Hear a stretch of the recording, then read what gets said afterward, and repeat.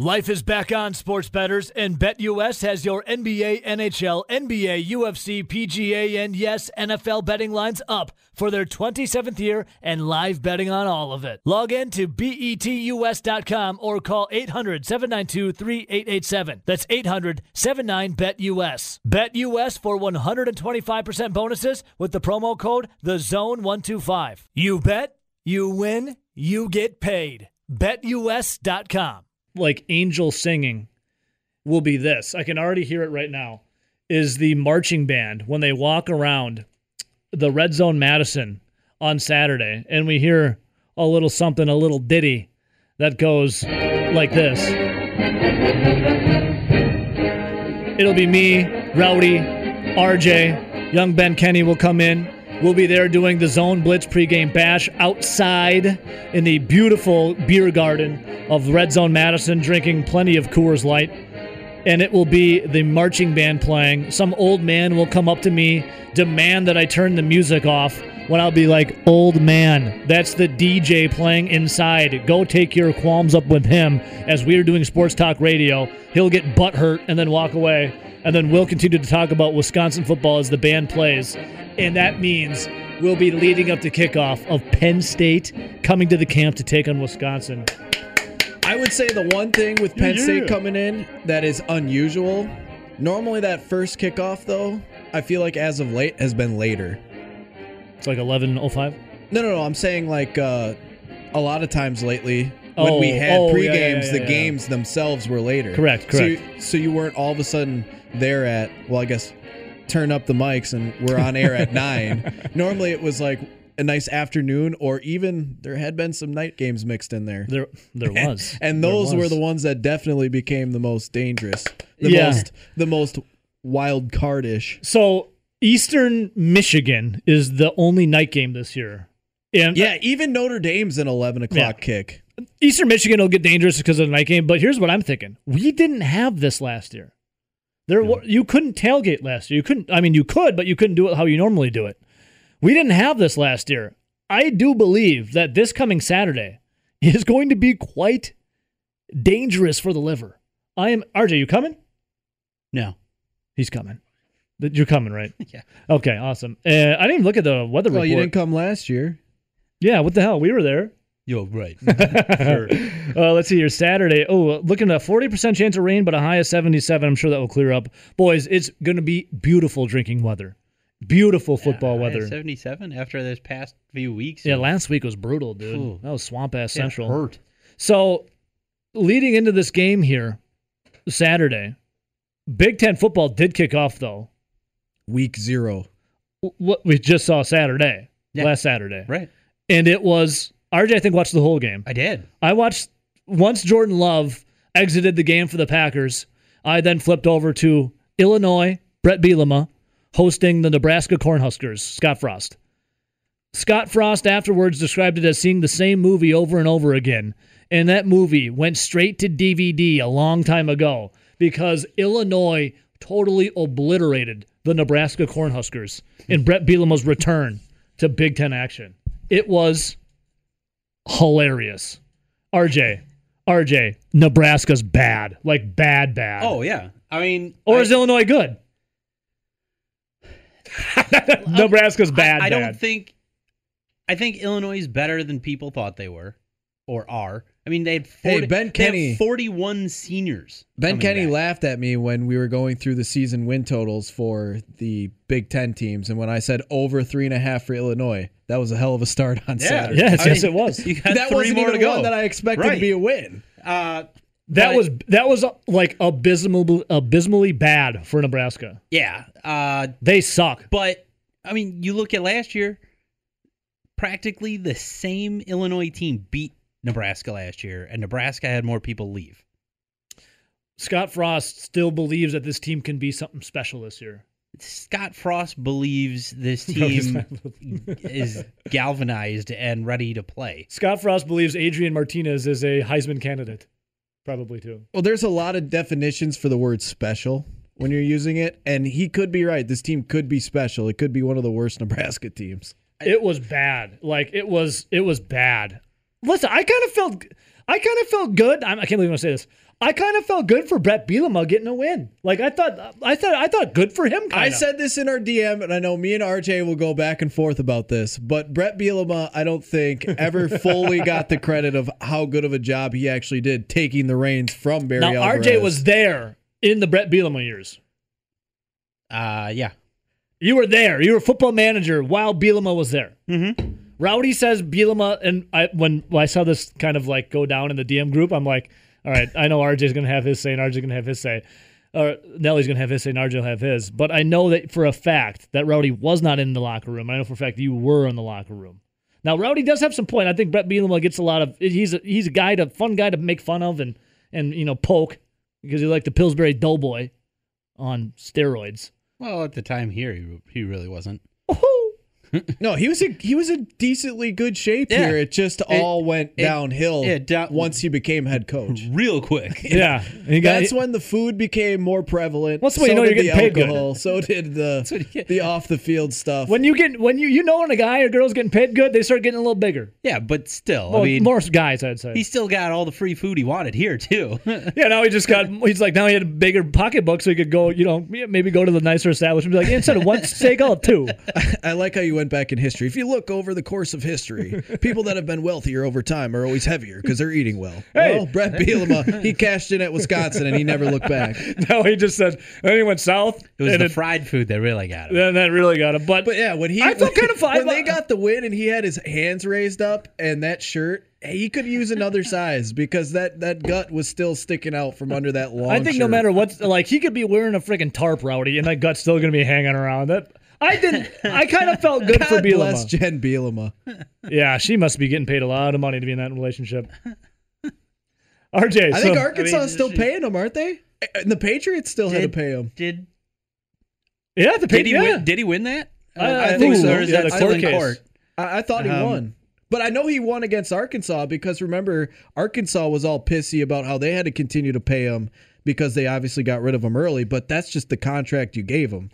Well, they were upset because the Patriots woefully underpaid him for his position. Well, they know just to stick it to Arkansas. Well, yeah, I think Bielema was like, hey, if you pay me this amount of money, then I'll actually get a bigger buyout from Arkansas. So let's kind of collude on this. They have to pay me. So, listen, real quick, I didn't want to spend a whole segment on... That's win-win for the Patriots and for Brett. So, Nelly says that Brett Bielema never got the... No, I'm saying full credit. Like, obviously, you have to give him credit because he was they did go to Rose Bowls. They were pretty good. They didn't win one. But, I mean, it's been a while since they won a Rose Bowl. But I feel like a lot of people just crapped on him because of some of the comments he made when he was leaving and once he got to Arkansas about Wisconsin. But while he was there, I think that's been understated. It's been undersold. And RJ, I know we've had this conversation before, but RJ, then you would say Brett Bielema kind of... I mean, you give him some credit because, yeah, you're the head. Because you were there. You're the head of all all this. But... he wasn't the one calling plays on offense or defense. And when he did, he called a pass play on a 2-point conversion in the Rose Bowl when John Clay was gaining 4 yards a carry. Oh, John Clay. John Clay. He's the one who started meddling and telling Mike Hankwitz, you got to change your defense up, even though the defense was not a problem. Yeah. So Mike Hankwitz said, yeah, I'm going to go to Northwestern. We'll see you later. And for the most part, held Paul Christ's offense in check. Yeah. And then the defense took a little bit of a hit. It became a very predictable defense when Hankwitz left. I mean, you were running the Badger defense, a 3-4 on 3rd and long, and nobody knew their coverages. Man, this still haunts the dreams of RJ. Yeah, as it should. As it should. See, I think part of it though is if you're going to be a good coach and especially head coach, you also have to surround yourself with good coaches, and he definitely did that. Yeah, that's right. And then he went right to the we don't pay enough, and I'm losing guys. You lost guys who are position coaches who left to go be coordinators. Who did you lost have coordinators to go be head coaches. Who did you have more confidence in, though, when they were coming in? Brett Bielema being a guy that was never a head coach, or Gary Anderson, a guy that was successful, but successful at a small Division I college from the Mountain West? Bielema, because I mean, Gary Anderson to my he return. still had the players who were winning. He still had some of the staff that was winning. He still had Barry Alvarez in his back pocket if he needed to talk to him. He still had an athletic department that was willing to put money into the football program. And get him a wife.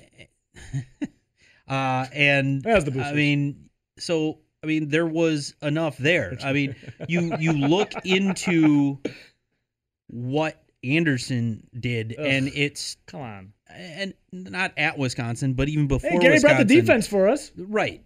That's all he did. Yeah. I mean, you set the offense back. He gave Joel Stave the yips. And RJ already said it. At times, Wisconsin was also already using a 3-4. They just exclusively went to it. Yeah, Right. that's true. I'll never forget the day that when Gary Anderson just up and left or quit or got fired, whatever the hell it was. He left. There was this thing we had in the studio called, it said the Gary Anderson era.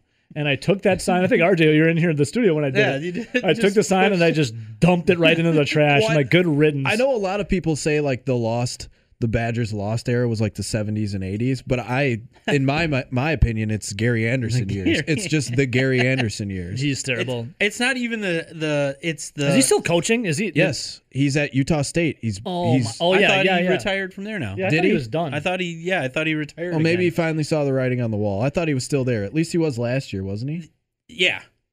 I think he retired and didn't want his bonus or his. He gave back a bunch of his he's money. like, yeah, I didn't do a good job. Didn't he do that at Oregon State? Yeah, he did. So he did that at the last both.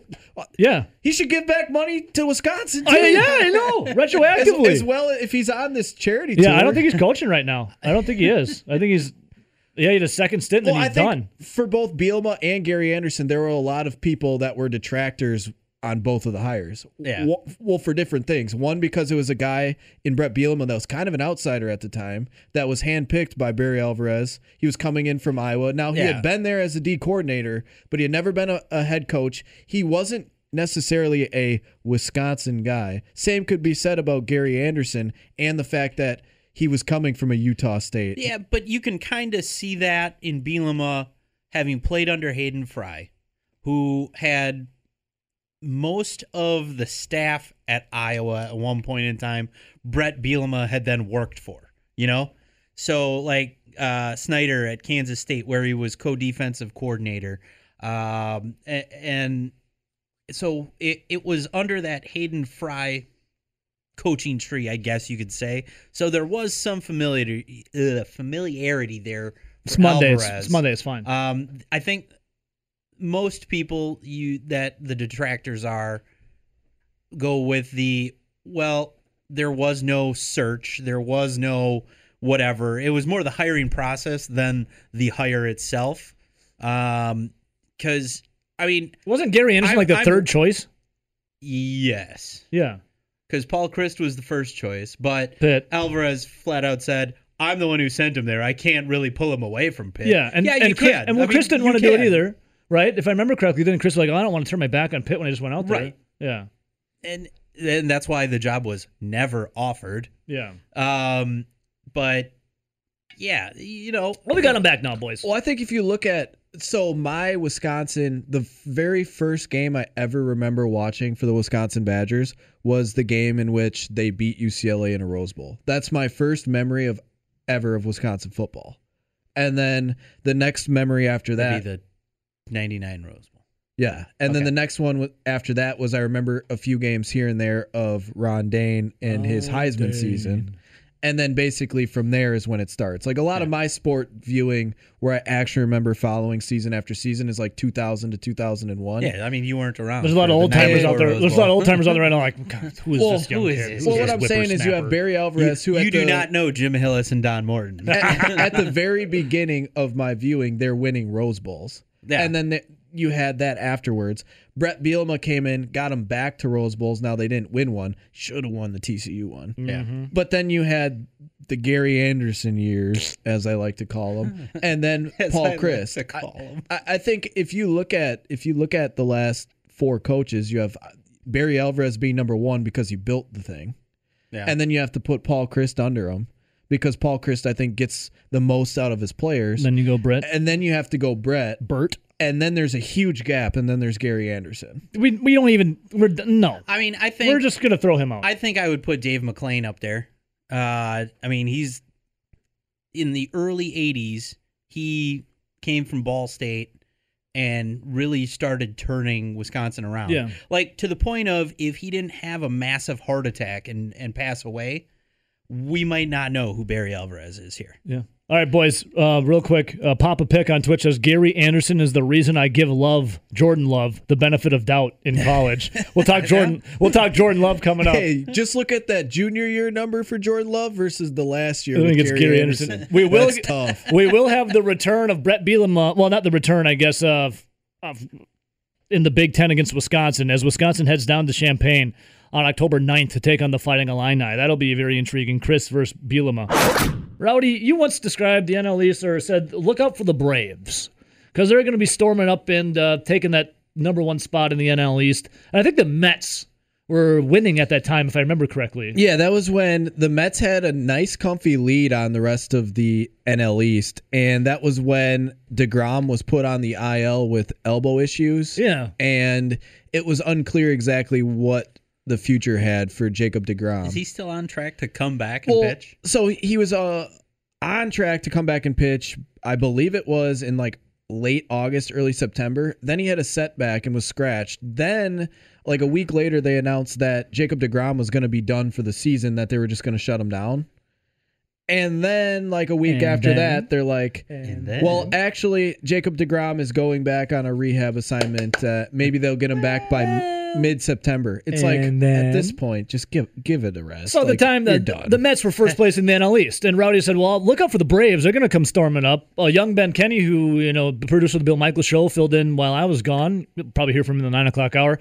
Said his Phillies are going to do it. Well, right now, the Braves are now first place, 70 and 59. The Phillies are second at 66 and 64. And the Mets have just been cratering out the past, Rowdy, 2 months? Yeah, and I just want it to be known that at that time, I believe when the Mets were in first, Phillies were extremely hot and just behind the Mets. The Braves were still like 4 or 5 games back. They now have a 4.5 game lead. Yeah, so right here for the last month or so, the Mets have been in a free fall. After entering the All-Star break in first place, the team has lost 21 of its last 30 games, fallen to third, 7.5 games back in the standings. And you would imagine Mets fans aren't happy about it. I don't see why you would be happy about it. The Mets, what do we know about the Mets? They're always looking like they're going to be pretty good, and then the season unfolds halfway through, 75% of the way through, and things just comically bad happen. Comically bad. Or another thing, I guess, for the Mets in the last decade is the fact that they have a lot of good arms. Yeah. And all of those said good arms get hurt. Yes. And by the way, so we talked about Jacob deGrom. The other funny thing was Noah Syndergaard, one of their former All-Stars, one of their former huge names. He was a guy that's been hurt basically all year. And then when he tried to come back and do a rehab start just like a week or so ago, you know what happened to him? Tested positive for COVID. Oh, now he's on the shelf. Jeez. Well, here's the thing about the Mets. No setback for an injury, but COVID. The Mets actually got a rare win yesterday. They beat the Washington Nationals 9-4. And in this game, it started making big-time news. Apparently, they've been doing it all week, but yesterday was the big coming out party for the Mets and the thumbs down symbol, sign, whatever you want to call it, hand gesture from their players. The players waited during a 9-4 dispatching of the Nats. Multiple players were seen celebrating their big hits by throwing a thumbs down sign, the hand gesture, at their own fans. The Mets, when they would have a big hit a home run like Javier Baez did, as soon as Baez hit his home run, he looked at his home fans and gave them all the thumbs down as he trotted the bases. Why? Why? Because they were booing them. Because the Mets fans were booing their team, the Mets, as they were free-falling, cratering out. Now the Mets players are out there saying that they want to respond back to their own fans and show to them that they're a bunch of losers, not them, as they now give their own fans thumbs downs as they hit home runs or big hits. I don't think the Mets, Javi Baez, and the rest of the team could have come up with a worse thing to do to show just how much of a team of losers they really are. Yeah. This is like the lamest thing ever. It is beyond lame. Baez doing the thumbs down celebration said as a message to fans who have booed him and others, quote, "In my case, they got to be better. It's just how I feel. I love the fans. I like playing for the fans, but we can't have our fans against us. You guys lost, what was it? They lost 21 of their last 30 games from first place to third place, and they think that their fans shouldn't have anything to say or boo or tell them that they suck. Yeah, they're soft as hell. This is the softest team in baseball, the New York Mets. Wipe their bottom and tell them they're special. And different and better than everyone else. Love him or hate him, Ryan Braun was obviously booed quite a bit, especially after all of the positive tests and the suspensions for PEDs. Yeah. But no matter what, you have to say that even when he was getting booed, that was some of his best performances, and when he swung the bat the best and was the clutchest. Took it in stride and didn't clap back at the 100%. 100%. Ryan Braun, you could say whether he was in Philly, whether he was at Wrigley, it didn't matter where he was at. Motivation. When he got booed more, he seemed to play even better. Yeah. Mm-hmm. And you actually, no matter how you feel about Braun, you have to respect him for that. But this is just so lame. It's so soft. It's the so lamest thing weak. ever, dude. It's beyond weak. You lost 21 of 30 games. Your fans, and rightfully so, while you're in first place, had your back, and now you've started free-falling. They are booing you because you stink. Didn't they trade away like half their team, too? They stink. Well, I mean, the owner's a huge douche, but I mean, he was even criticizing the team. He was. It's hilarious. Yeah. The owner came out to say in a post-game press conference yesterday, he said that, it was the Mets president, actually, Sandy Alderson, was strongly against what the players were doing and said he would have a meeting with them directly.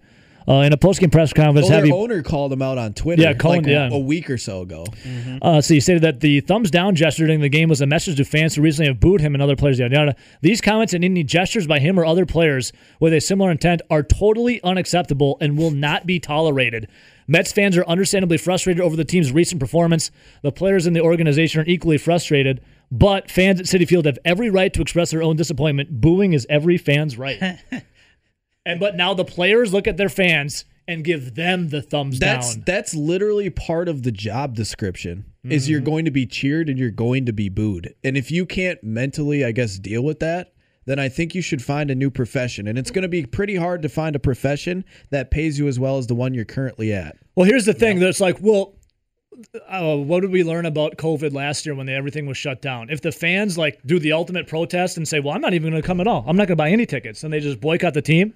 We did find out last year that if there were no fans in the stands, that the league could last. Players could be paid for at least 3 years out. Yeah. So even if they do boycott, there should be 3 years of them giving them thumbs down to themselves because they stink. Let's go to the phones. Line 1, welcome to the show. Who's this? It's Brenda. Hey, Brenda, what's up? Hey, not much. Hey, so I got a solution for the Mets players. Yeah. We can give them participation trophies. I was going to say take 2 weeks off and quit. Well, that too, but, the participation trophy, the little trophy that says, thanks for playing this year, Yeah, that they kind of thing. stink. Brenda, could you imagine, the Brewers, outside of this past handful of years when the Brewers have been bad, we're there. Let's say, was it 2014 when the Brewers were up, one of the best teams in the majors, and they had a free fall? For the first, 2.5 months. Big time. They free fall. Could you imagine, the time, they're free falling, they miss the playoffs, you're booing them, then the next game out, you're there in attendance again because you're there supporting the team. You're booing them just because of how bad they were that year, and then they come out and give you a thumbs down after they win? Oh my God, I'd be sick. Yeah, that wouldn't fly. We would have a lot of beer abuse going on. Brenda, good things though about the Brewers. How are we feeling? How are we feeling about the crew, Brenda? Good. I'm kind of disappointed that they let two of the games go against the Twins, but so that was a little frustrating. They should have at least taken 2 out of those 3, but hey. First pitch tonight. First pitch. It is what it is. First pitch tonight, 8:45 p.m. Central Time. Brenda, you gonna be up watching it till about 12:30, 1 o'clock? I probably will fall asleep for the game, to be honest with you. I mean, I'd like to say I could stay awake, but I also got to work tomorrow morning, so, Rowdy will stay for the whole thing. He'll give us a full report. But I will see you guys on Friday. Oh, my God. You will? Mm-hmm. We don't even know where we're going to be yet, Brenda. So, you'll come, though? You know where you are on Friday. What are you talking about, your tailgate on Saturday? Yeah. No, Friday. What's Friday? Aren't you going? Oh, no, you're not. What? Brenda. Friday? No, we're not, Brenda. You're not? Brenda, here's the thing. Oh my God, this is so funny. we were trying forever to get a Brewers bus trip, right? So we could have all of everyone. So Rowdy and I were getting everything set up, and then all of a sudden it was dropped on us that every Friday for Badger football season, we're going to be at a certain bar getting hyped up for that bar of the week for the Badger game. So the Friday that is the bus trip you're referring to American Family Field, we won't be on it. We'll be at a bar here in the Madison area. Well, that sucks. I was totally trust me, Rowdy and I have been through the motions of this. Oh, my gosh. Now I'm just disappointed. Brenda, you'll have a great time without us. It'll be okay. Oh, I'm sure I will. It's a Brewers game, so I'm sure I will. But I'll send you pictures of Rowdy and I drinking beers, and you can look at it periodically throughout the game. My heart is completely broken now. You guys just broke my heart. Way to ruin my Monday. Well, it's not our fault. I'll pass it along to management, okay? Okay, Brenda, here's the thing. I love you, girl. I know. I love you. I'll send you those pictures of us drinking beer. We'll pop our shirts off and everything. You can look at it. Well, that will even disappoint me more. So. See you, Brenda. Bye. That even went over my head because I'm like, does she think that game is on Friday? That's what I thought too. I was really confused. Let's go to line 2. Welcome to the show. Who's this? Seeing you with your shirt off is like a 6-pack drawn on a piece of paper. Nathan, the bride of Shawano. What's up, baby? It's also very pale. It's like looking into the sun. It burns my eyes. I mean, yes, same. I have to look at myself every day in the mirror. It burns my eyes. I mean, unfortunately, you didn't get to go hiking this past week, but hopefully you did some motorboating because we know she couldn't run away from you. Well, no comment. I plead the fifth. That's a good thing. I mean, you want to stay married, right? The Mets. You know what really just irritates me with the Mets? I mean, the worst thing they could do is do the L on the forehead, I guess. But no matter how good you are, you're still going to be like the second favorite team in New York. So knock it off. I mean, these people will pay your salary. Yeah, they're all losers, though, according to them. Do what you want and whatever. I mean, the worst. I mean, nothing could be worse than the Cubs a few years ago in September. That was just miserable. And I see your hat, or whatever the hat that's supposed to be coming to you. That must have been thrown in the discount bin next to the Rizzo jerseys. But hey, so I went to the Donald Driver softball game here in Appleton last past weekend. How was it? And I just had to laugh. Well, it was entertaining. I mean, James Jones got some money from Donald Driver for fronting him some runs, but the part that really got me is in the playbill. It said Packers legend Craig Nall. So, person plays for a team and they're a legend. They're throwing around that legend pretty loosely lately, eh? I guess. I mean, it's like saying that I'm a radio legend. I was just going to say that. See, I beat you to it. Nathan, always a pleasure, brother. You're slow. You took a week off. I mean, so did I. Well, it's Monday, dude. It's Monday. Come on. Well, the show just seemed a little too serious. I just felt like I didn't fit in. Well, it was very, very educational last week. Okay, we need some educational. Now it's time to get dumb again, okay? Yeah. Nathan, you're the man. Time to turn the PBS off. See you, buddy. See ya. Educational last week, Rowdy. So when Nathan called in and he was talking about Craig Nall, Packers legend. Yeah. Maybe it's just with a first name named Craig, they give out legendary status pretty easily. Craig Nall, Craig Counsell, Brewers legend, Packers legend. And the second thing I wanted to add to that Baez Mets saga. Yeah, because the Mets fans are now, or the Mets players are giving the thumbs down gesture to their own fans when they win now. It's so weak. You're very weak. You're such a loser, and it makes sense though when you look at Javi Baez, obviously former Cub. But how can you even think that way if you're a player on the Mets? Your front office and owner went out and paid Francisco Lindor, who sucked all season. They went out and traded for Javier Baez, who has not played that well this season. They went out and added some depth to their pitching staff, and yet they're still sucking. Like, they tried all they could, actually, to go out and get players that would better the team. Yeah. And on paper, they did get better, but the performance on the field has only gotten worse because they're a bunch of losers. They are a bunch of losers. Steve Cohen, the owner of the Mets, tweeted out yesterday, "I miss the days when the biggest controversy was the black jerseys we wore. Now you have your own players giving the thumbs down to your own fans." But I mean, wow. What is the old saying with like organizations? Like, it's normally top down, yes. And if you have a loser at the top, the entire organization is losers. I mean, I'd have to agree with the Mets. Losers. Life is back on, sports bettors, and BetUS has your NBA, NHL, NBA, UFC, PGA, and yes, NFL betting lines up for their 27th year and live betting on all of it. Log in to betus.com or call 800-792-3887. That's 800-79-BET-US. BetUS for 125% bonuses with the promo code THEZONE125. You bet, you win, you get paid. BetUS.com. I missed this man on my staycation off a week away. Felt like years. Zach Heilprin, our sports director.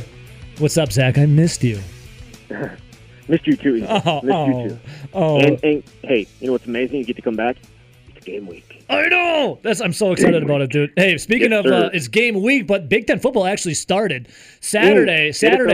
Well, I was going to ask you about it. Saturday, Zach, I'm watching Jordan Love and the Green Bay Packers get underway. And then, I was kind of keeping tabs on, Illinois versus Nebraska. And I was like, what's happening over here? So then, Love went out. Kirk Benkert came in. I'm like, I'm going to flip over to see what the old Brett Bielema in his first game back in the Big Ten's doing against Scott Frost and the Nebraska Cornhuskers.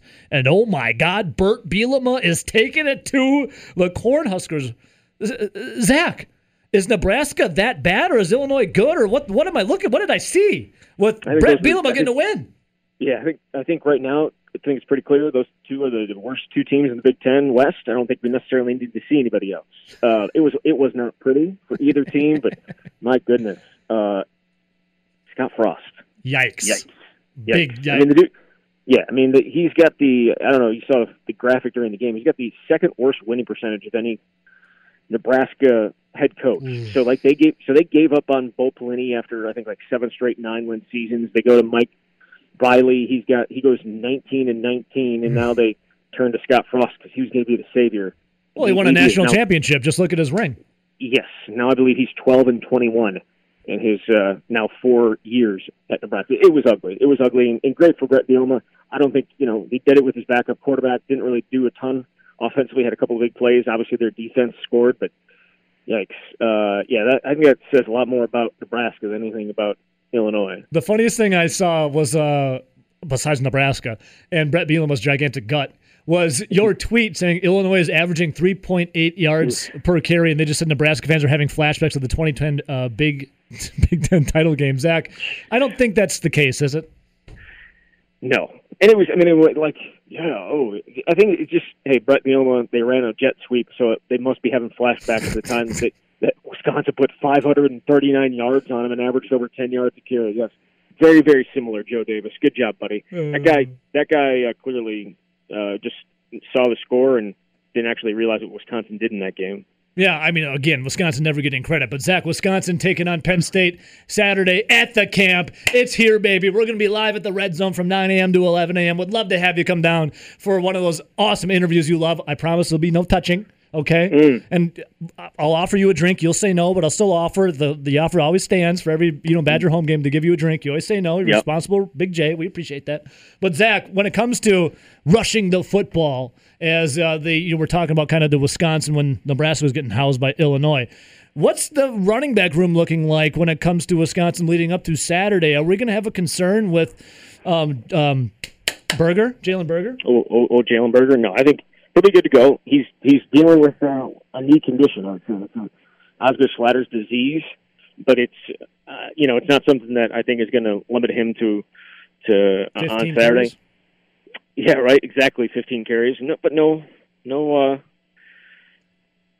There was no carry limit for him, and there was no pitch count or anything like that at all, for sure. Yeah. And then Chez Mellusi right there with him? Yeah, Chez Mellusi, and I think the kind of wild card, there's a couple wild cards, but I think the big wild card is Isaac Parendo. He had a really good camp, stayed healthy. He's easily he's the fastest guy on the team at 215 pounds, and was running 24 miles an hour at one point this off season. So I think he's a guy that could also very much, if he stays healthy, play into that. It's Penn State, their defense, their front seven has some questions. And I think Wisconsin's offensive line at this point that, we'll get to talk with some of the guys later today and we'll have a little bit clearer vision of exactly who's all going to be there. But I think they're going to have the five that they want, meaning they're all healthy and ready to go. And so, yeah, I think Wisconsin's run game is going to be a huge part of Saturday, as it usually is. But I think especially this Saturday, because I don't think Penn State's front seven is completely settled, and Wisconsin may be able to take advantage of that to start the year. Well, I want to talk a little bit about the Wisconsin wide receiver room real quick, and obviously Graham Mertz, but give us a little bit of Penn State then. So they, last year when everything was kind of shut down, it was Franklin saying, well, we're going to go no matter what. We believe we have a national championship caliber team. Even if 75% of the league can't go, we still want to play. What's Penn State? Now, obviously didn't live up to any of that last year. No. What's Penn State looking like, coming into this season then, Zach? I guess you already alluded to week on the run. Yeah, well, so they started the season 0-5, and then went on to win their final four games. They brought in a new offensive coordinator last year. They fired him after last year, so they're their third offensive coordinator in 3 years. And they have a senior quarterback in Sean Clifford who took a significant step back last year, but they're expecting him to be where they're expecting him to be back to form, but we'll see. One of the best wide receivers in the Big Ten, and Jahan Dotson. And then their running game is going to be interesting. I know that there are some that believe their offensive line is going to be the best under James Franklin. And they got a stable of backs. For some reason, they call themselves Lawn Boys. I still can't figure it out. But the big guy is Noah Kane, who missed much of last year, pretty much all but 4 plays of last year. And so I think their running game is going to be a test for Wisconsin. But that offense has a ton of skill. It just didn't look very good, and you just wonder how quickly or how long it's going to take for them to get up to speed with the new offensive coordinator. Now, unlike last year, they had spring ball, so they had an opportunity to actually go through spring ball with a new OC and typical summer and all that. So maybe they'll hit the ground running as opposed to last year. And their defense, as I said, I think they got some questions in the front seven, and we'll see how that plays out. So I was looking up into the Lawn Boys. They got the Lawn Boys chain that started between two teammates, and Franklin was saying, "quote he doesn't mind a little controversy, or what did he say? He doesn't mind a little personality, I should say." Yeah. What does Paul Chryst say about lawn chain? Well, I'm gonna kind of. He said once turnover chained my effing A, but I'm gonna say Lawns Boy chained my effing A. So I think we'll be hearing that on Saturday. Hey, so Zach Halpern, sports director, joining us right now. Zach, when it comes to Danny Davis, is he going to be ready? So is a head injury? I'm assuming is it a concussion? Well, what happened to Danny Davis, and will he be ready for Saturday? Still don't know exactly what happened to him. I'm going to be talking hopefully with him later today to figure that out. But Paul Chryst said last week, now this was last Tuesday, I think, he said that he expects him to be available, and if he's talking today, it means he is healthy enough to be available. So that's a positive, assuming he does end up talking. But yeah, it was a head injury of some sort. Don't know if it was concussion. Gotcha. You would seemingly think it was. You're not holding him out unless they're just holding him out for a precaution, and not wanting to risk any further damage there, because he's missed the last 5 games with a concussion last year. So certainly has that history there, and we'll find out today. But I think he's going to be good to go. I think overall, I mean, if you look throughout their entire team, and we'll see the injury report today and a depth chart, but I think as of right now, and they haven't really practiced since last Tuesday, in terms of like significant practices. Yeah. I think they'll be as healthy as they could probably hope. All right, Zach, before I let you go, 3 questions, but I'll kind of be like quick ones, okay, brother? I missed you so much, I got to get my questions in, So, Zach, the weak point, something of concern entering the season for Wisconsin would be what? Their kicking game. Maybe that's just the thing you have to say every year because they're just so inconsistent field goal kicking. I think they'll be fine punting, and the kick and punt return games will be what they are. But the kicking game would be the one I'm worried about. Jack Van Dyke missed a ton of fall camp with an injury, and Colin Larch is still there, and he's pretty good from inside 35 and not so good from outside of that. So. Yeah, kicking game would probably be my answer to that right now. The strongest point of the Wisconsin's game coming into Saturday? I'd probably say the linebacking crew, right? Like when you have two of the best inside linebackers, and if in a combination with Leo Chenal and Jack Sanborn, I think you probably have two of the best inside linebackers in the country, and then you throw in some of the outside linebackers, Nick Herbig and Noah Burks and some of the guys behind him. I think that linebacking crew is as strong as it's ever been. And Graham Mertz. Maybe that's a little bit much. It's a really strong unit. I forgot how good they were. We'll take a strong unit. And Zach, Graham Mertz, better or worse than his first game last year to start off Big Ten season? It's going to be worse. It's going to be worse than his big game. The dude was a drop pass away from a perfect game. So, but yeah. In all seriousness, how's he looking entering here? As I know there wasn't legit practices coming up here, but how's he looking so far? Yeah, I mean, I think he's going to have a good year. Assuming everyone stays healthy and he's got some weapons on the outside and they're able to run the ball. I think Graham's going to. It's not going to be Illinois, but it's certainly not going to be Northwestern Indiana. I think he's going to show to be a pretty good quarterback, and Wisconsin's going to. I'm not going to say they're going to go as far as him, but if they're going to reach the upper echelons that they are hoping, and I think fans are hoping they can do this year, Graham's going to have to be good, and I think he can. I can see the headline now. Best coverage for Wisconsin. Reporter Zach Heilprin says Graham Mertz will be worse than last year in first game back. Don't worry, Zach. That's how I'll clip it. And I'm guessing Nelson wrote that headline. Jury's out on that one, Zach. Jury's out. Yeah. Hey, Zach, a pleasure. I missed you, man. Good to be back and good to hear your voice. Hopefully, I'll see your smiling mug around these halls. Okay. Yep. I'll see you later. Nice to see you, brother. There he is. Zach Heilprin, our sports director. I think he forgets who clips a lot of those sound bites. That would be one Rowdy Razor. One Nelly. I might have to do just that. No context. Unbelievable. Zach Heilprin says Graham Mertz will be worse than he was last year. And here's the little 5-second soundbite to go with it. That's what I'm saying. The summer of love. The summer of love, my friends.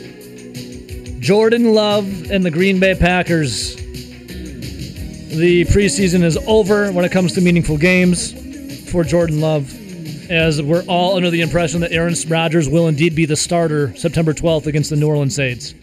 But the summer of love that was, how did you feel about it? You have 4 options on the Twitter poll. I'm head over heels. Let's see where this leads. I'm ready for a new fling or a wasted summer. Rowdy? See where this leads at 64%. Wasted summer is second. Ready for a new fling, 15%. And head over heels last, 5%. I thought Jordan Love looked pretty decent, minus that terrible interception. Yeah, I voted see where this leads. Because I sent out a tweet after watching that game on Saturday afternoon. Yeah, the nooner. And this was the tweet. In a perfect world, this is my perfect world. Aaron Rodgers and the Green Bay Packers work something out. They make him the quarterback for 2 to 4 more years. But the more I see Jordan Love, the more I feel confident that he could be a solid NFL quarterback with more reps and experience. Yeah. In a perfect world, you'd be able to draft and develop and keep your own players, says Ted Thompson. And that fits right along with the guys like Aaron Rodgers. Keep him as long as you can. And then if Jordan Love is waiting around, how long would Rodgers stay for if they worked it out? What'd you say for 2 to 4 years would be how long I'd want to be. I think for me personally, the longest I'd want to be married to Aaron Rodgers with a high amount of money would be through age 41. 41? He turns 38. So would you just be? Well, then Jordan Love would just have to wait around for a while? Well, Jordan Love is in year 2 of his contract. Mm-hmm. And if you know the rules with the NFL, if you are a first-round pick, you have 4 years, and then a 5th year is the team option. Correct. So in theory, he's under contract for, if you're including this year, 4 more years. I got your ass for 5 more years. You mess with the bull, you get the horns. So I mean, in theory, you could have had Aaron Rodgers play out 3 more seasons and then make a decision on Jordan Love's 5th year. Well, I think does it still feel like we're going to see Rodgers say adieu after this year and head to what he maybe thinks is greener pastures? I don't know. But Jordan Love specifically, Rowdy, I had the stat a little earlier, say it again, comparing Jordan Love's first preseason to Aaron Rodgers' first preseason.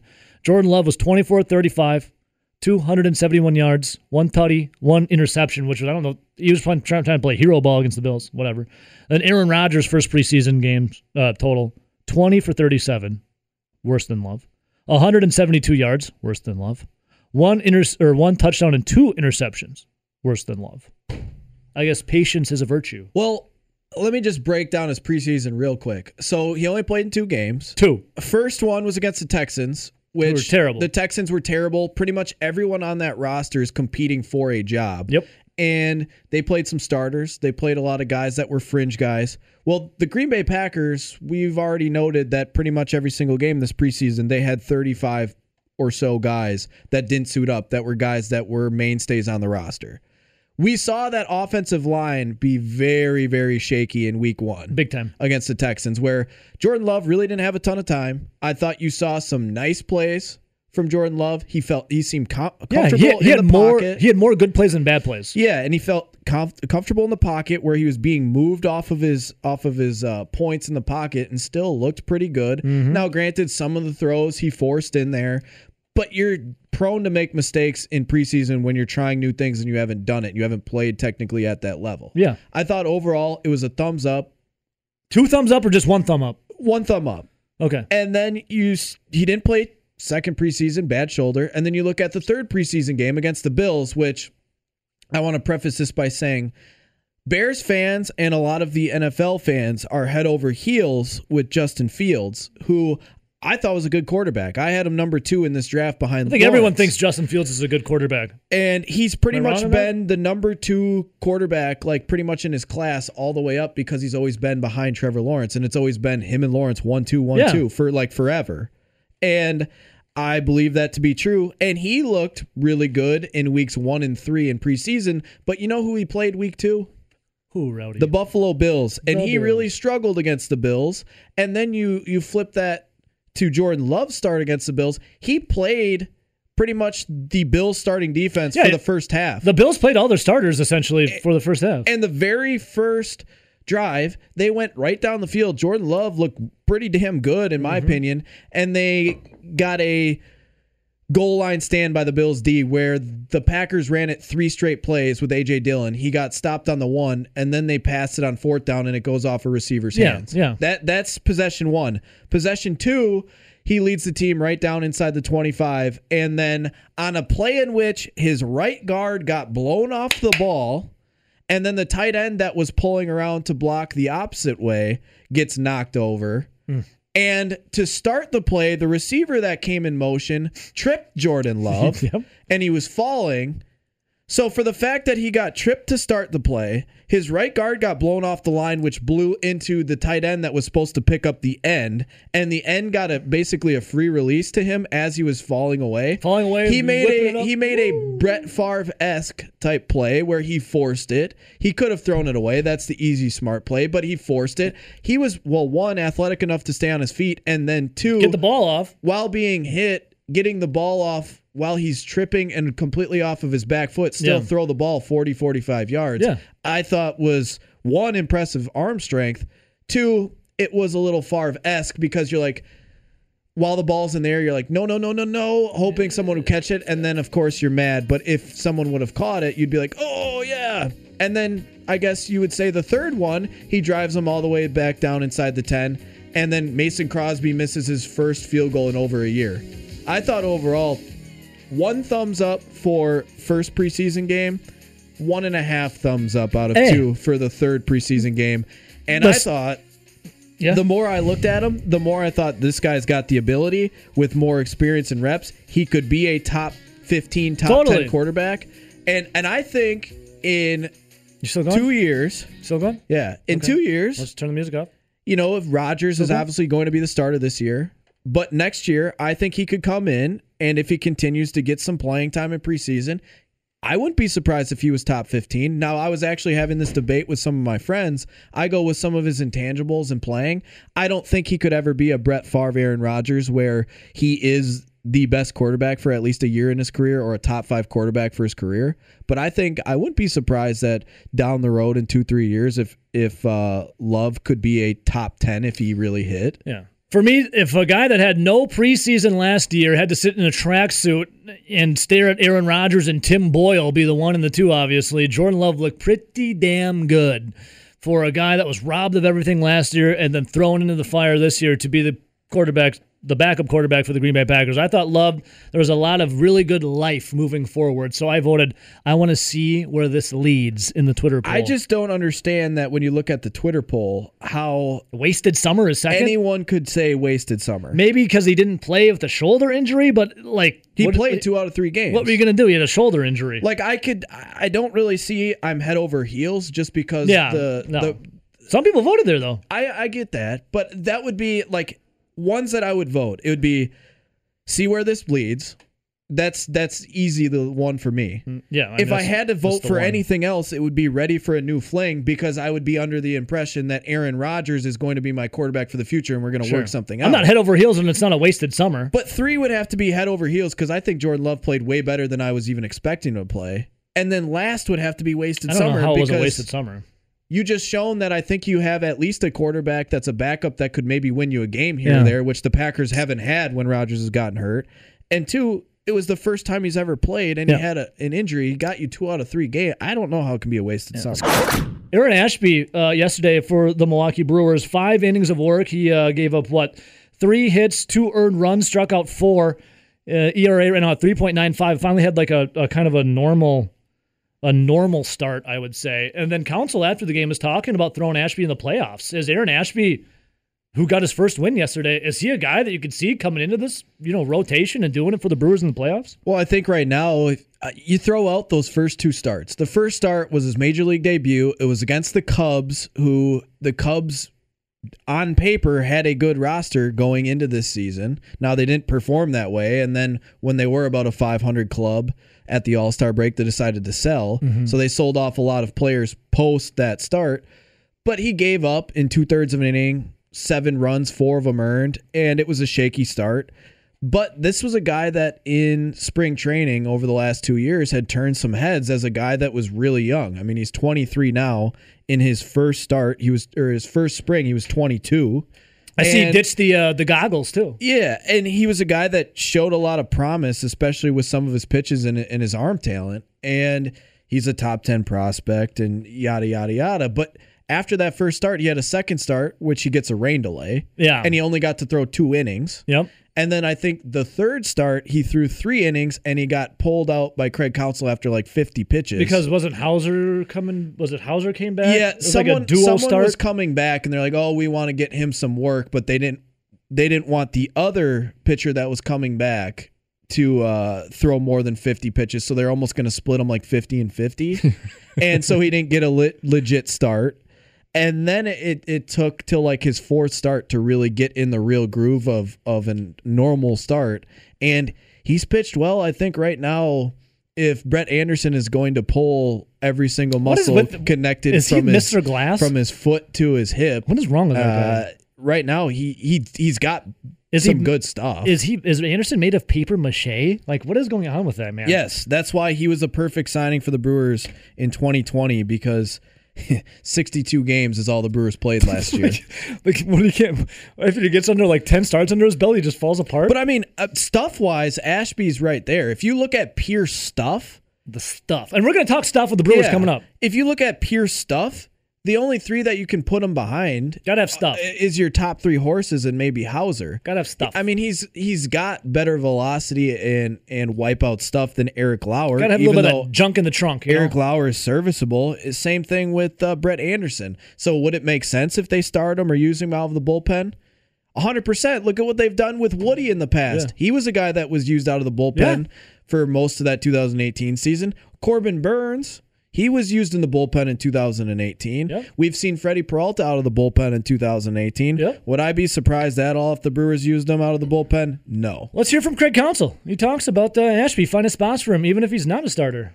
Well, I think we're going to find a spot for him to pitch, whether it doesn't matter where it is, in my opinion, just get outs. And I think we're going to find a spot for him to get outs in the game. And whether it's starting and relieving, he's done both. And I think he's capable of doing both. And if you get outs at a high level, then we're going to find a spot for you to pitch. Yes, the out getter. What was Craig doing yesterday? Listen to the new Kanye West album, Donda? I heard some beats in the background. Well, also don't forget with Ashby, when he turned some heads the last couple springs, they were getting him ready because if you remember, he first started because spring training started a month later than it normally does. Mm-hmm. When they first started, he was a starting pitcher, but then by June, when the Brewers were talking about, we could possibly use this kid later, they started throwing him out of the bullpen to get him used to that because they thought that would be the role. But then when they decided in June to go to that 6-man rotation because they knew they had the depth, they went back to having him be a starting pitcher in the minor league. So he was kind of a starter, reliever, starter so far this year.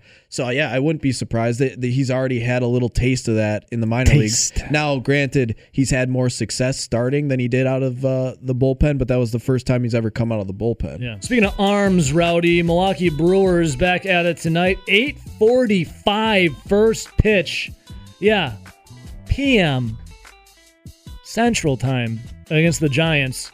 Rowdy, you were talking off air a little bit to me about when it comes to the Brewers pitching staff and pitches, like certain pitches, and the Brewers own a certain amount of, in the top 50 of unique, what was the correct verbiage on it, Rowdy? Yeah, so they were the top pitches in baseball. That's for what it was. StatCast for pitch values. So it's like the most valuable pitches, obviously the most effective pitches in baseball. Yeah. And it's wild because the Milwaukee Brewers own 8 of the most effective, valuable pitches in baseball. 8 out of the top 50. And when I read you off where they are, the player that it is, what their rank is, and then that pitch, I think you can easily understand why this pitching staff in general is just as good as it's been. So coming in number 1 on the Brewer list, but number 2 overall, Freddie Peralta and his four-seamer. Ooh, fastball now, Freddie. Obviously, we know Fastball Freddie got the nickname Fastball Freddie because when he was first called up as a young kid, all he literally had was that fastball. Oh, yeah. And for about a year, he got away with it. So that's the second best pitch in baseball is Freddie Peralta's four-seam fastball. And that thing is a beauty. The 5th best pitch in Major League Baseball is Corbin Burns' cutter. Which, didn't he go to the pitching lab and then he embrace his cutter when Burns was in the pitching lab to really lean into this pitch? Yes, that is the one that he really, like you said, worked on in that lab post-2019. Yeah, and that's what kind of his rejuvenation was. Now, number 8 pitch in baseball, Adrian Hauser's sinker. See, I would have not thought Adrian Hauser would be up there, but his sinker is lethal. Number 10, Devin Williams' airbender changeup. That thing is nasty. And then if you extend that out to the top 50, Woodruff's sinker and his four-seam fastball are also in that top 50. Boxberger's fastball also in that top 50, and Josh Hader's fastball also in that top 50.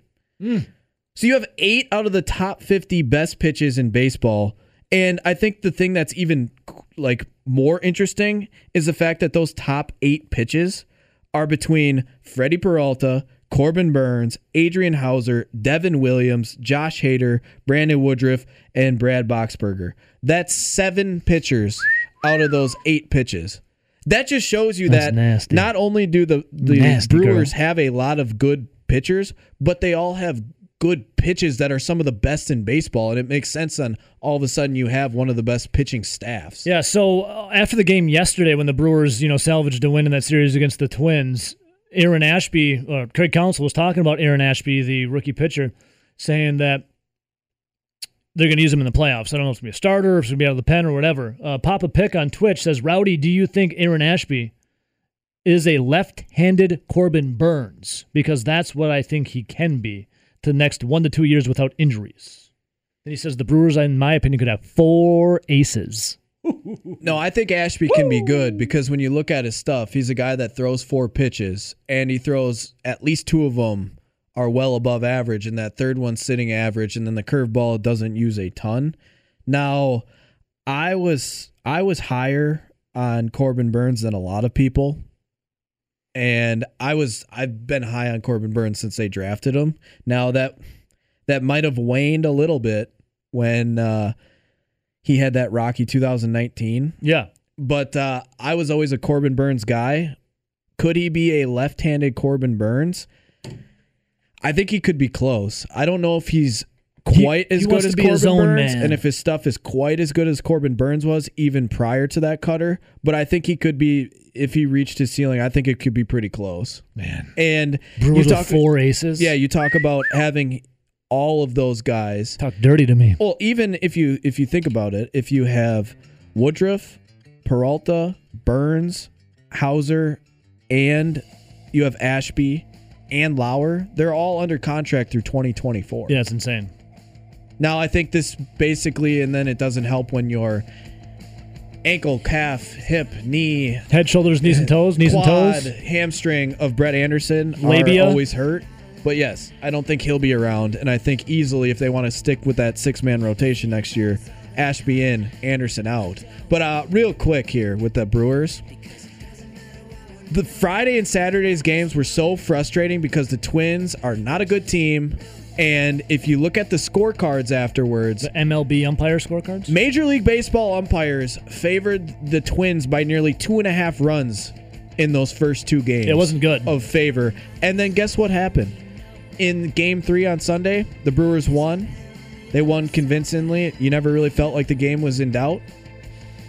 There was only 0.15% of runs in favor. But on that Friday night game, in which it was basically a Josh Donaldson home run was the difference in the first inning, it was nearly 1.5 runs. Yeah, that's brutal. And then on Saturday, in which they lost a close game as well, it was nearly 1 full run of favor towards the Twins. Who got tossed before the game even started when they handed the lineup card in? Pat Murphy, the bench coach. Yeah, he got tossed. He had to have said something to the ump about Friday's game. He said, "Hey, ump, eat my ass," and then he got tossed. And not only did I don't know if he said that, I made that up. Nearly 2.5 runs of favor in those first 2 games, but also out of the 6 worst pitches that were most detrimental to the squads, of course, 5 of them went against the Brewers. Of course. Brewers, though, still reign supreme, baby. 8.5 games atop of the Reds for the NL Central. Tonight, 8:45 first pitch against top of the NL West, Giants.